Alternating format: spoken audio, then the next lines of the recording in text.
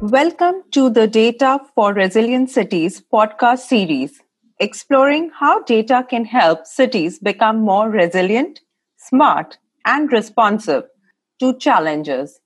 This series is brought to you jointly by Center for Applied Geomatics, CRDF, and by CoData, the Committee on Data of the International Science Council. Via this podcast series, we bring to you reflections on the interdisciplinary approaches and the innovative use of data taken by various cities, offering examples of good practices and lessons learned. Hi, this is Shaili Gandhi from CEPT Research and Development Foundation. Today, we bring to you an episode on data analytics supporting cities' mobility and resilience. In this episode, we have Professor H.M. Shivanand Swamy, Director Emeritus, Center for Excellence, Urban Transport, CRDF, India, in a conversation with Walter Ritter, independent researcher and founder of Knowledge Dialogues, joining us from Germany. I welcome you both on this episode. Namaste, Professor Walter Ritter. Professor Swamy, thank you for your welcome, and I'm delighted to join this podcast and discussion. I'm a very regular visitor to India. In the past 20 years, I've come normally every year. And I have also been a professor at the University of Mysore for a while. And I'm very interested. I think India is an excellent place to study transport because there is so much to do and so many opportunities. Thank you. And coming back to today's topic of the podcast, data analytics supporting cities' mobility and resilience. While we talk about cities' mobility, cities are growing bigger and bigger. Transportation systems are evolving. New concepts, both in terms of modes as well as services, are also being put on board for the benefit of the customers. While all of this is happening, managing mobility in cities is becoming very complex, both during the normal periods, and it's even more difficult when we have events, extreme events, and the disasters. And therefore, how we can use data to make mobility more simpler, easier, comfortable, convenient for the people, and also efficient for the provider. And the transportation systems also become more resilient whenever for the events which may occur during the time of operations, be it regular or extreme events. All of this is possible, looks to be possible with the data which we have. We collect a lot of data. We generate data. Some of it we collect it with purpose. Some of it is a process we generate, such as ticketing data. You have vehicle operations related data through automatic vehicle mobility part of it, GPS systems. We also have mobile phones today, which gives us a lot of data on mobility. While we deal with all of these databases, some of them are exclusive for certain agencies and they use it for their own purposes. Some of them are maybe useful for other agencies. It is not being shared. And how do cities manage the databases to make their mobility efficient and resilient? I think maybe a good idea from your experiences globally, you may want to share some of that part. Yes, thank you very much for your comments. I think what I see now is that this whole topic of mobility and transport data has really increased a lot over the past years. And I think we are still in a kind of phase where we are all excited about the possibilities of data, but are also slowly realizing that it is not like a wonder weapon to solve all our problems.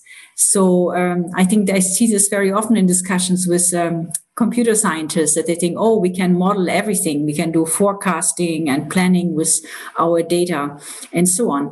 But then when it comes down to the really messy situation that we have in most cities, with so many different modes of transport, some of them having good data, some of them have rather non-existent data or non-data that is not collected.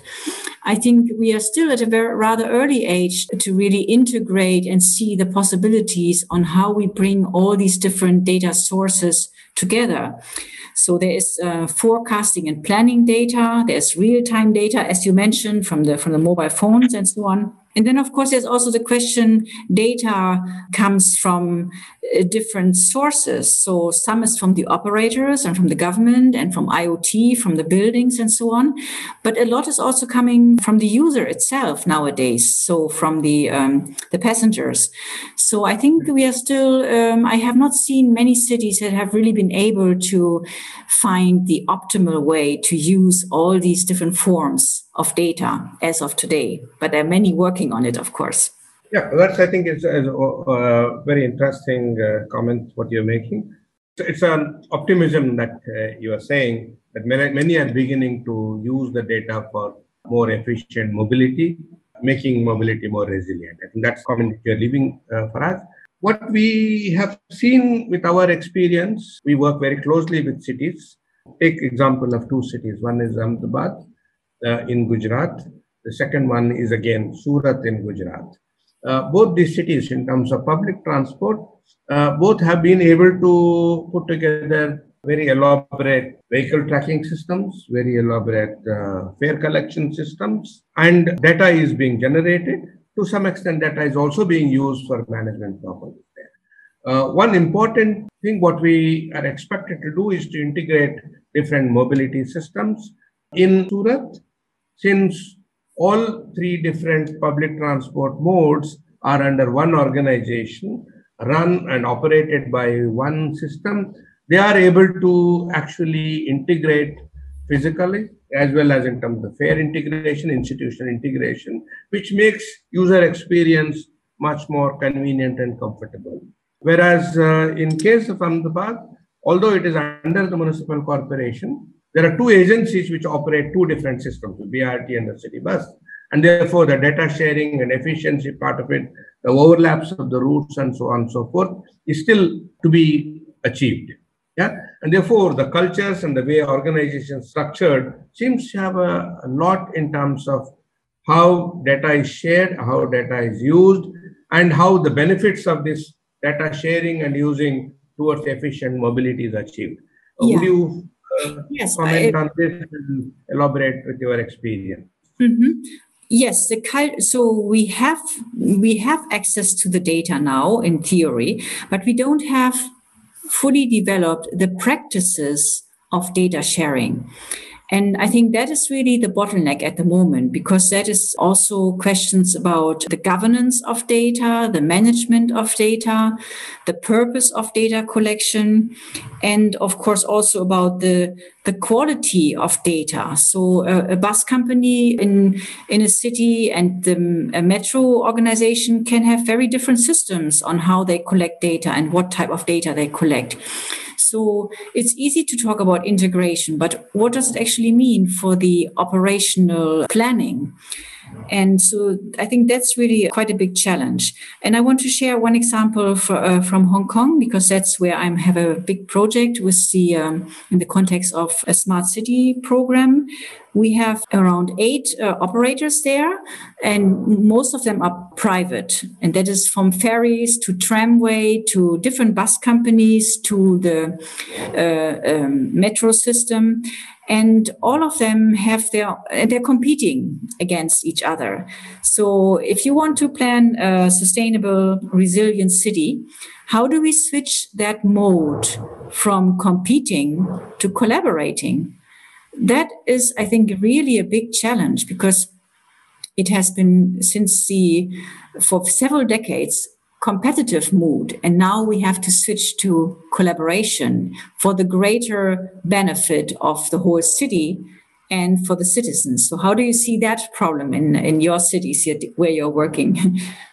While we are on this topic of data sharing within and between organizations, there are some regulations which have been put in place, like open data systems and so on and so forth, especially at the national level, global level. And then when it comes to city, the needs are going to be very different. Details are going to be very different. Data privacy is going to be an important matter as part, regulations part there. Would you comment on, based on your international experiences, Yes. how these things are structured, how these can be bettered so that the sharing happens to the better? Okay, maybe in that context, we should also mention this new term that many cities are working on now, this mobility as a service, where you have this idea of a shared data platform where all modes of transport are connected. And such a model we have in Berlin. So everything from rental bikes to taxis to buses and so on are integrated on the platform. And you have an app, and then the user has different options depending on price, depending on convenience, and so on. But at the moment, getting the partners onto this platform is more or less like on a voluntary basis. So there's no mandate from the city that you have to join. If you are a private operator, it's a voluntary contribution to that shared database. You mentioned open data. Yes, I totally agree. Open data is for public transport services, not a big issue. But for private operators, you can hardly find open data sets on a city data sharing platform. Or is that different in Ahmedabad? We are in the process of evolving. There is a data policy which is in place, which is at the national level, but then it's not specific to transport data. It is more broader part of it there. Yeah. There are two important things which you mentioned, like your work related to human aspects of this whole data management part of it there. I think one comment on that, coupled with that also, the sustainable development goals and how this whole analytics databases can help us monitor, manage, and progress towards these SDGs. Would you have some comments on that? Yes, thank you for raising this issue. And I think here, when we talk about resilient cities and sustainability, I think it is very important to think about inclusiveness. So, for instance, in many Indian cities, I see that there are so many apps for Ola and Uber and, all this integration of these fancy services for the middle class. But then I wonder, what about the non-AC buses, which have no timetable, which have no digital anything. So how do we integrate those to make it really accessible for somebody who does not have access to these more expensive forms of transport? And then, of course, one of my favorite topics is always, what do we do to really also include bicycles and pedestrians? Because before we use any transport, mechanized transport, we are all pedestrians. And walking data is, of course, only, you could maybe collect it through the cell phone data with call detailed records, but few cities do that at the moment because there's data privacy that prevents you from doing this. But I think we always need to think, how do we make it inclusive and also sustainable? Because a pedestrian is always more resilient than somebody who goes around by taxi or by a private car. Well, I think it's an important aspect you have touched, both on the walking and the sustainable part. In fact, we're doing a small survey in Ahmedabad, and what we realize is that walking appears to be the only physical activity which people undertake other than work-related physical activity. And therefore, the linkage with health is very, very important. I think you have touched upon a very important topic there. You were discussing about mobility as a service. And if it has to have a common management framework at the city level, if you want to integrate that with buses and a lot of other systems, there are a few people who argue that city government should actually have a role in managing all of these aggregator services as well as other transport services. You would like to share your thoughts on that? Oh, you mean whether cities want to have this integrated forms of transport? Yeah, I have been also thinking about this. We also need to discuss maybe more at the policy level. What is the purpose of integration? Do we want this data integration more like for forecasting demand understanding congestion, making analytics on travel behavior and how people move around in the city, origin, destination analytics and things like that. Or what is the purpose of this integration? So I think that is really also questions that maybe we should ask at the beginning of any kind of travel data analytics. So for instance, now in these COVID times, I basically walk or cycle. And there's I don't bother about any app or any kind of, because I'm completely autonomous in a way. And I think in a way that's kind of interesting because, we talk about autonomous car and so on, and how we capture that data in the future, that all the C2V communication and IoT data from these autonomous cars in the future. But the real autonomous transport is really walking and cycling, and so for sustainable and resilient city, I think we need to put a much stronger emphasis on this. And my issue is that with all this talk about technology and transport being led by so many transport engineers and computer scientists, we might lose that focus on the kind of simple, basic forms of transport in cities.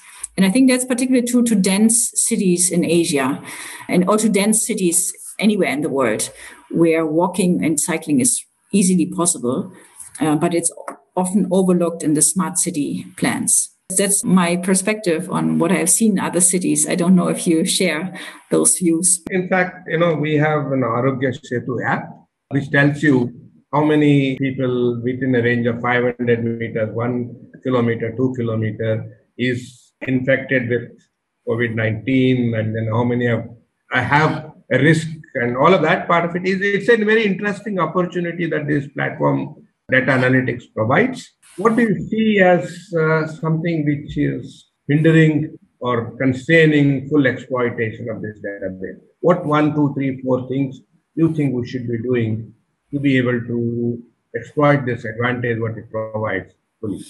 Okay, when you take it down to the level of the individual, if you ask people who are not transport researchers or data experts, if you ask people, how do you travel? Most people don't really think about these data questions and this how they contribute to the overall city-wide database and so on.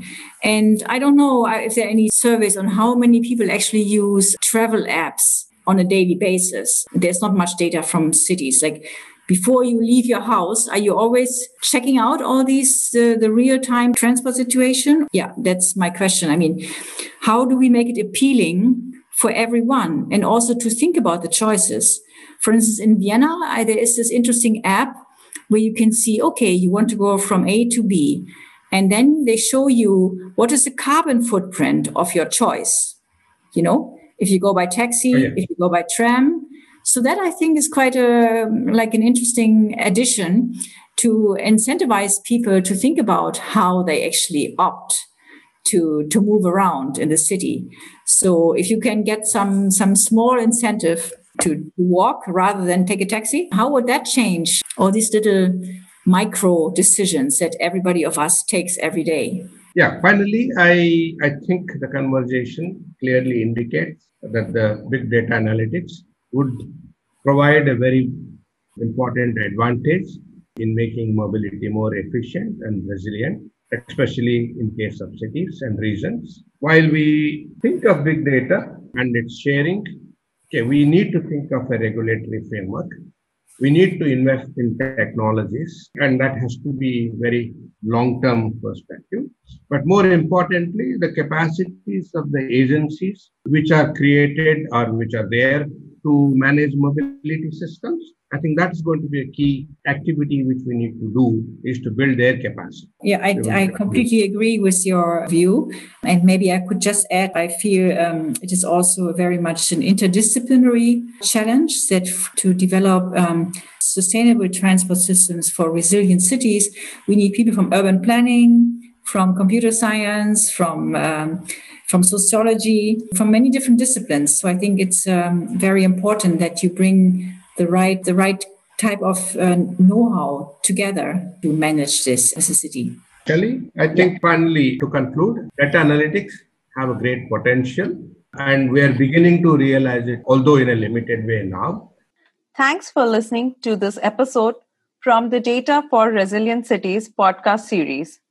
If you like our podcast and want to know more about the series, check out our website www.crdf.org and follow us on social media. Please leave a review and like and share wherever you listen to the podcast.